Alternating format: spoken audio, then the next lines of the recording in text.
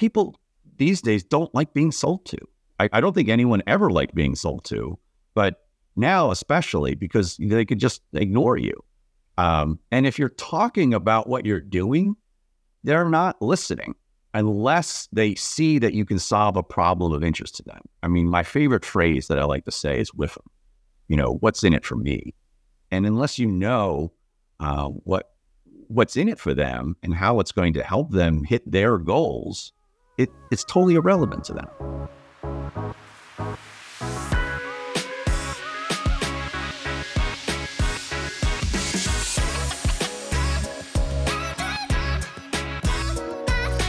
We got a really good episode for you all here today. We have Brian Schneider. He's the VP of Business Development at ROSA, and he's got 23 years experience selling in the life science industry, and he's been at 8 different startups, oftentimes as the first rep, so he really knows what it's like to start with nothing, but really excited for what he has to say for us today. Yeah, really excited to chat with Brian down out on this episode. He's a great leader and a great sales guy, so he should have some really good insights for you. In this episode, we're going to talk a lot about with him, you'll hear. So what's in it for me? How do you put yourself in the customer's shoes? Don't be pitching. Brian's even going to get you guys with a real quick tip on what to use at a trade show or a vendor show. So we got a lot of good stuff in this episode. It's jam-packed. Let's dive right in. Hey, Brian, welcome to the podcast. Hey, Harrison. I'm really excited to be here. Great to see you, Nick. Good to see you, Brian. Excited you could join us. Yep. All right. So as you know, we start off every episode and we ask the same question.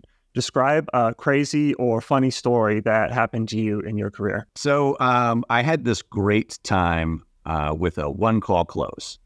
Where basically, working in the life sciences, there's this huge, time for sales process. So this was where I was actually talking to the right person at the right time with the right problem. And I had the right solution, and it just closed at that one visit. The challenge is that I was in the immunoassay space, and I was selling an instrument that had a higher cost per test than anything else that was out there. And we had some unique sales points that differentiated it from the other technology. The challenge was trying to get someone to invest in it. I had some big pharma companies in the translational space who wanted to use it for a diagnostic, but I didn't have any CROs, and at the time, there was no CROs that saw any sponsors that needed it. So it was a chicken and egg problem. So so I need a CRO. I have some people that are interested now, but so I actually did a Google search for CRO near me, I think it was, and I found one, and they were at a local vendor show. I'll just go and I'll see, what they're doing, and, because they're in assay development. So I went to the show, and I, just like to typical vendor show, I asked them what they're doing, and they, of course they, spewed off their, their pitch. And I said, hey, I have a sponsor, again, using the language that's familiar with them, who's interested in assay development, but they want to use our assay, but no CRO has it. I'd like to come talk to you about, implementing that kind of assay. Sure. Come. So I was actually the CEO, president of the CRO was at this vendor fair. So instead of exchanging contact information, I literally just pulled out my phone and said, hey, let's schedule a time to come talk. Let's get it on our calendar. So I go and I talk to them, and he wants to pitch his CRO to me. It's a small operation. So we walk around and get a tour of all the instrumentation, what he's using. During this walk, we run into, there's this back room that's got this cover over this big, huge, box. I'm like, what is that? So he pulls off the sheet, and it's it's a robotic system, one of the big names, let's just say. And I said, what are you doing? What are you using that for? Well, nothing right now. Well, what is your plans for it? Well, we're trying to do a multi-analyte assay, basically doing assay on multiple different analytes from the same sample. And I'm like, oh, well, was it in a shroud in the back corner with all, like in pieces like this? Well, we've had someone from the company here for 2 weeks trying to figure out how to make this thing work. Oh, okay. And like, well, what's your sample size? And, and he's like, oh, well, probably like 250 microliters we'll use per sample to get the 4 analytes. And then I said, well, what's this thing? How much does this cost? And they're like, yeah, it's like $350,000, and like, oh, it's not working. Like, how's that impacting your business? And he described, the pain and, how it was causing his problems. So, we go back to his office and he sits down. I was like, okay, well, what are you here for? And I'm like, that robot there that you're struggling to get working, we can solve that problem with, with no programming. The program's already done. 4 analytes, and the amount of sample you need is only 25 microliters, like 1/10 of what you're using now. Would you be interested in learning about it? Absolutely. How much does it cost? It's 1/10 the cost of that. I'll get it to you for $25,000. He literally like, give me a quote. I'll write up. Give me a pen. We'll write So actually, I emailed him. I got out of my car. I typed up the quote. I emailed it to him, and I said, "Hey, I can come back tomorrow to pick up the check." And I literally came back the next day, and he gave me the check was sitting there at his front door, and I was like, "Holy mackerel!" I mean, how often does? I mean, I've been doing this for 23 years. It's just literally the only time that has happened. But the key was finding out what his problem was. I had a whole lot of unique sales points about this instrument. Consistency and reproducibility, small volume size. But we were getting hammered on the cost per test because that's what everyone wanted to talk about. It sounds like in the room as well, the key was not just you listening to the customer, it's the curiosity, right? Because if you'd have gone into the room, right, I'm going to go in, I'm going to sales pitch, I'm going to do our points, you wouldn't have asked, what's the crazy box in the corner?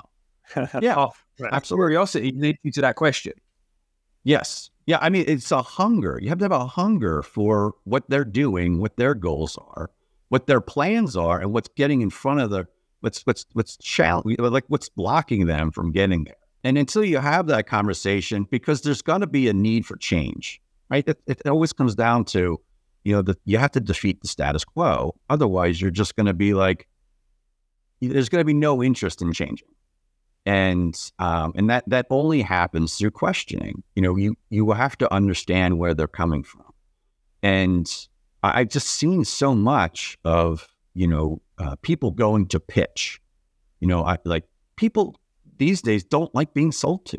I don't think anyone ever liked being sold to, but now especially because they could just ignore you. And if you're talking about what you're doing, they're not listening unless they see that you can solve a problem of interest to them. I mean, my favorite phrase that I like to say is with them, what's in it for me? And unless you know what's in it for them and how it's going to help them hit their goals, it's totally irrelevant to them. We're going to have hopefully a wide listenership of people from all over the world. And if a experienced US-based rep saying that people don't want to be sold to, you can guarantee that people in the UK and Europe definitely don't want to be sold to, because the US is the most open. Like the British are so against it. When someone says, "Can I help you in a shop?" we have like an allergic reaction. It's like, no, you can't help me. Get out of my way. Right? So if you guys are saying it too, this is a real problem that we need to make sure we address in our process. I was just saying, I heard a great quote once. It was, people hate being sold to, but they love to buy. So it's like, how can you help somebody feel like they are buying and not being sold to? Yeah, and it all comes out the question. I was just at a conference recently, and I was just surprised. Like, I'm walking down the aisles. First of all, most everyone is behind their desk. Some of them, of course, got drinks. They got their laptop open, looking at their phone, or they're talking to their colleagues. And then I would go up and I would ask, "What are you doing?" And then they would literally go into their pitch and vomit it out. And they're like, "See what would stick." And I'm like, "Do you even know if I'm, where's the qualifying question? Where's the interest generating question? How do you know it's even relevant to me?"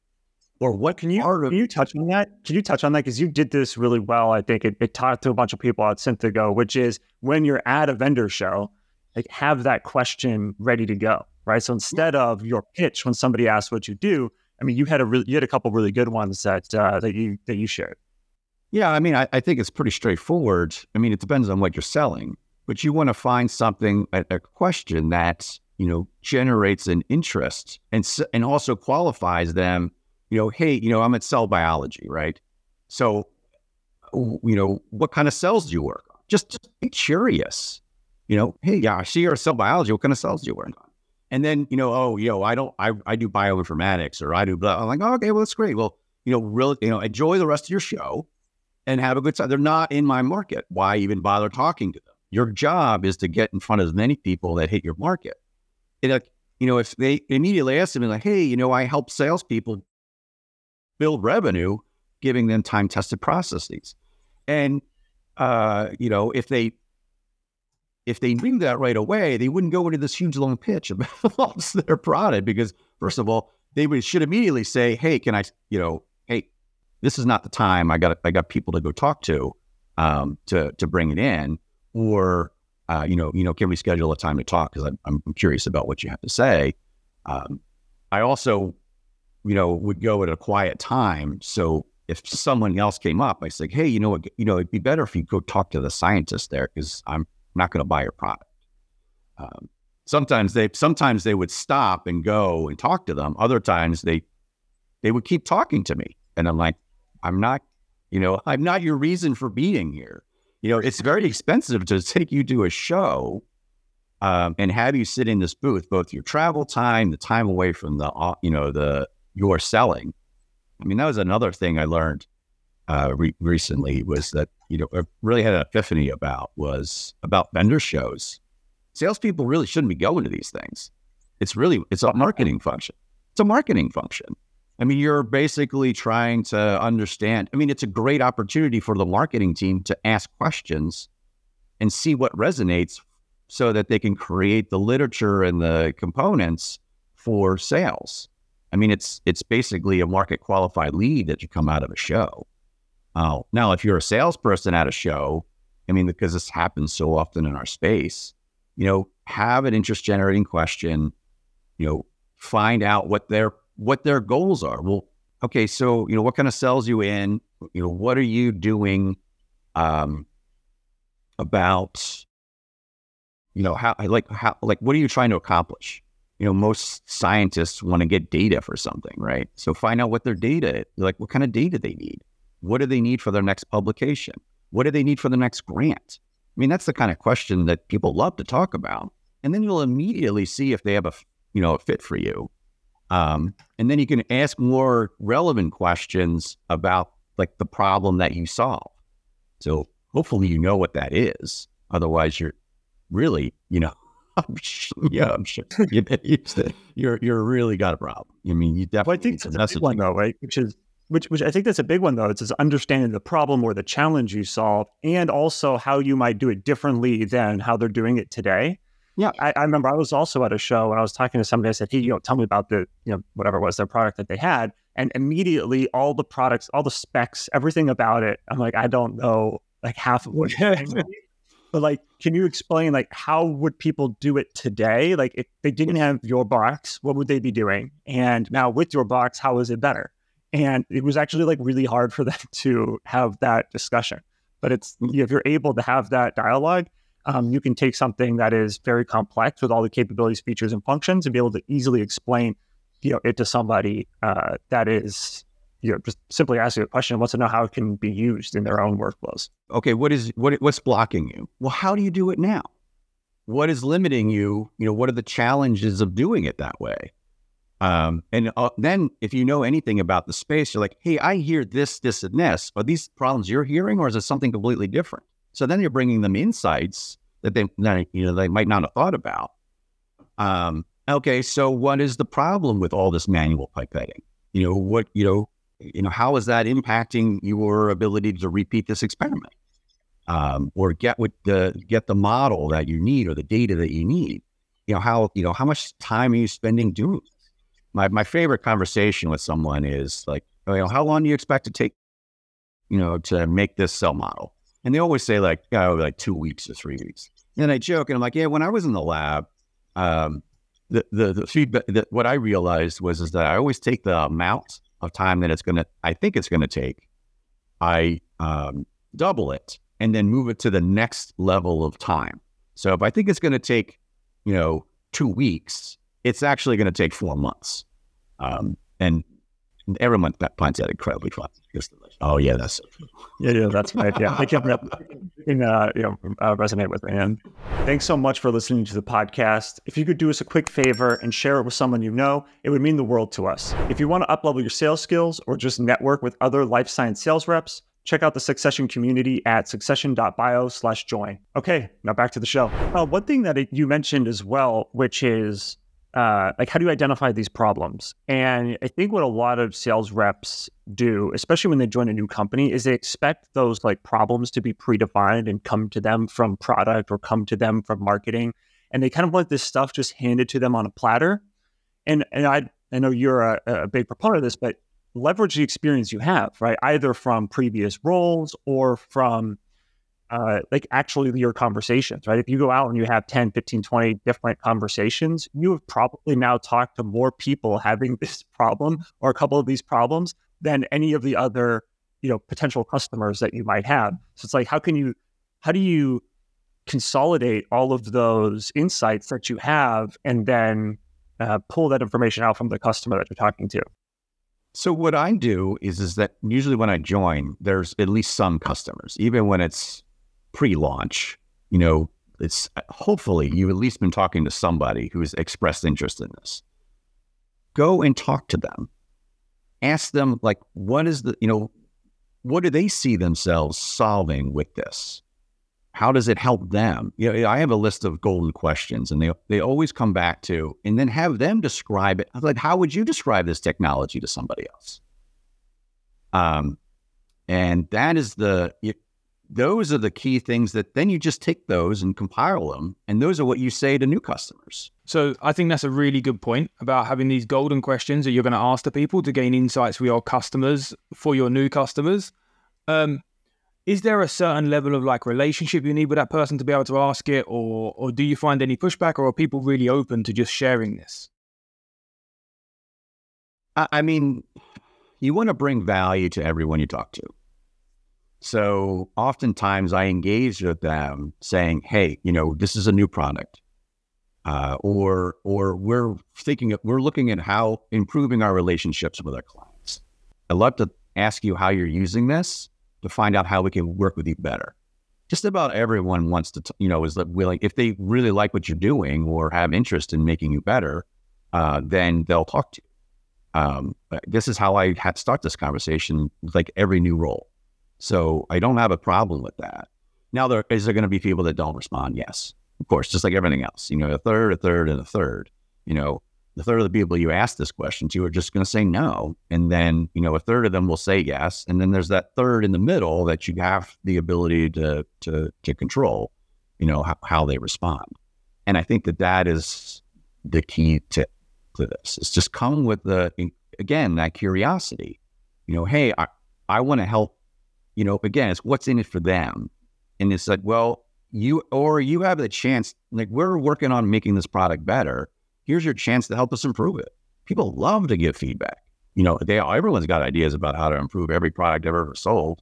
So most people are willing to talk to it. So I don't think that having, like, I have had I've worked at companies where, hey, I have the relations, like a technical support person or the installer, or like I have a relationship with them. I'll reach out to them and introduce you. Inevitably, what happens is they get too busy to do that. And then after like a month of me annoying them to schedule, introduce me, I'm like, hey, I'm just going to reach out. Is that okay? Yeah, okay. And then that's how I approach it. I'm like, this is my approach. Just want to work with you. In another case, I had someone else reach out for me, and they're like, oh, we're curious if you have any more things that you want to buy. I'm like, that's not what I want to talk to. I don't want to talk. I don't want to sell them anything. I want to find out their experiences and why they like to work with us, so I can go find more people like them. And then ideal customer profile is so important. Everybody's, I like, oh, you should be able to sell it to anybody. Just go talk to them. It'll sell itself. And it's like, no, love that. Our technology is so good it sells itself. And I'm like, what? No, it doesn't. It doesn't sell itself. You have to find out what the status quo is, and you have to convince them that the way they're doing it now, the old way, is problematic. And what is the difference between the old way and the new way? Is what's going to motivate them, And then of course, it always comes down to not only the positive impacts, but the negative impacts. Kahneman, I think he got a Nobel Prize for pointing out that the negative impacts of the negative impacts have 2x the emotional impact than the positive gains. But if you do both, then it's 3x than just the positive. So this is where it's really important to loss aversion, right? Yeah, loss aversion. Loss aversion. The loss aversion and prospect theory. Yes. I don't just make this stuff up. I've heard it over and over again from multiple different trainers.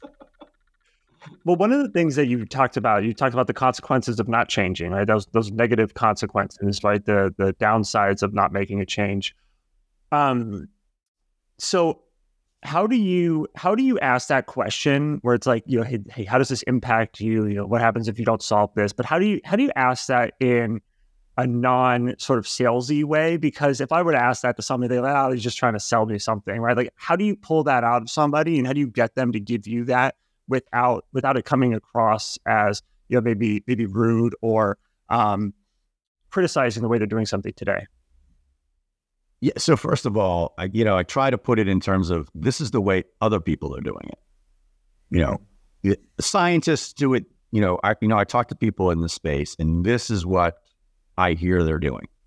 This is the challenge when they do it this way, and this leads to this, and this. So one of the examples I did with CRISPR editing, which was one of the challenges with CRISPR editing is that everyone thinks it's going to happen the first time. And when they go out and they with all the modifications, they'll pick a model they want to try, and then it won't work. And then they'll have to try it again, and it won't work. And then they try it again the third time. The averages is like 7 times to try to get it edit. So what would happen in your lab if you went 3 tries and you didn't get a result? What would that happen to you?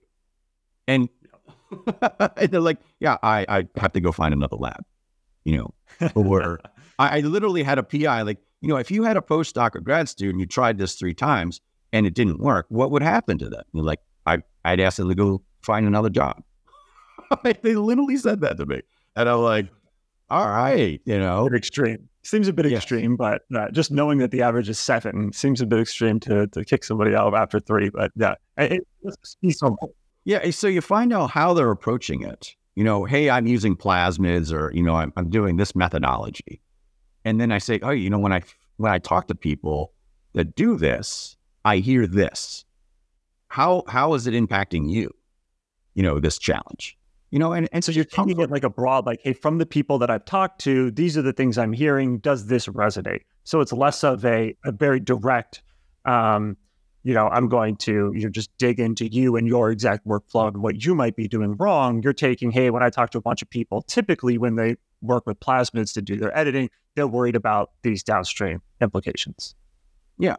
And then you change once you work on the negative impacts, and then you come back with, okay, well, but I have been working with some people that have tried this, and this is what they get from that. How would that benefit you? Now you're looking at the other end, right? Yeah, now you're looking at the positive end. So you uncovered what happens if they don't solve the problem, and then you're also getting them to think forward into the future of what their future will look like when they do solve it. Yeah, And you don't say, hey, you're doing it wrong. You should try it this way. You say, hey, I found people that are, who are doing it a different way. Right. And this is the result they get. The question, like if I get someone to say, I hadn't thought of that, or I didn't know about that, then I know I have their attention. And then I can say, hey, would you like to learn more about that? Or is this of no interest?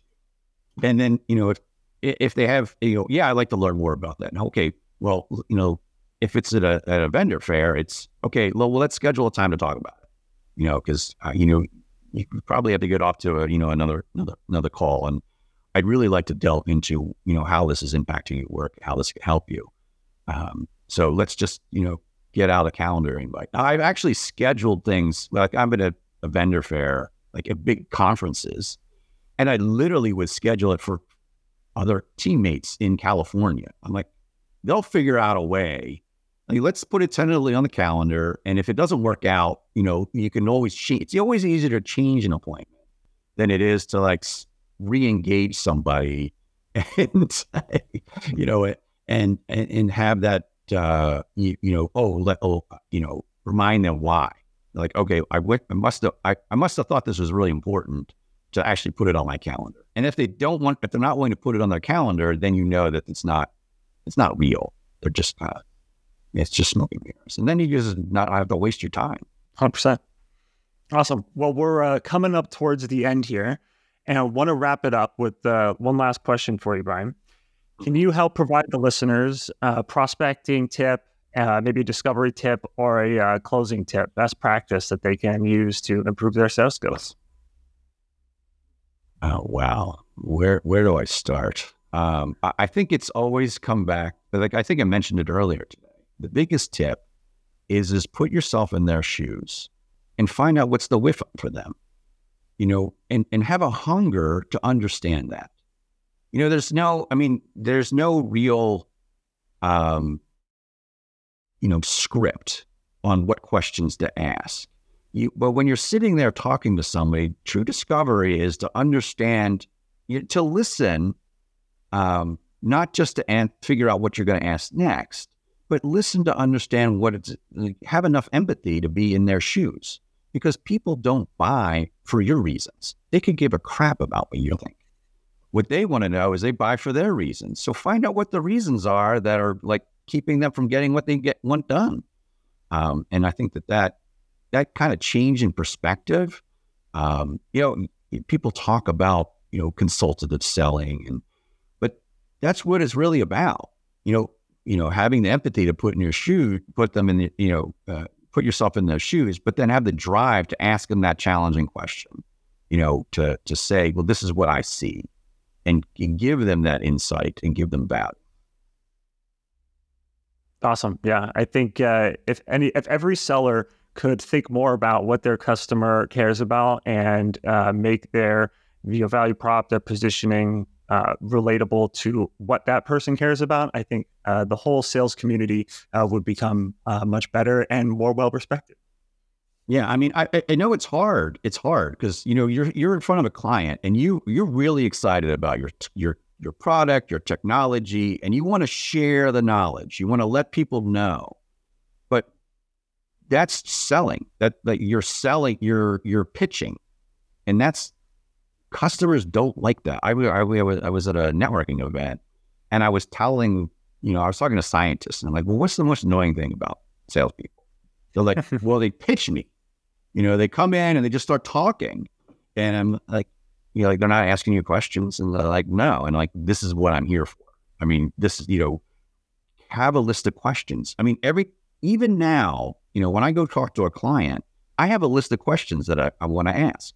It might not I might not get to them all, but at least it gets that, that tension out of my mind about, well, these are the things that I want to know. So my subconscious is at least thinking about that while they're talking.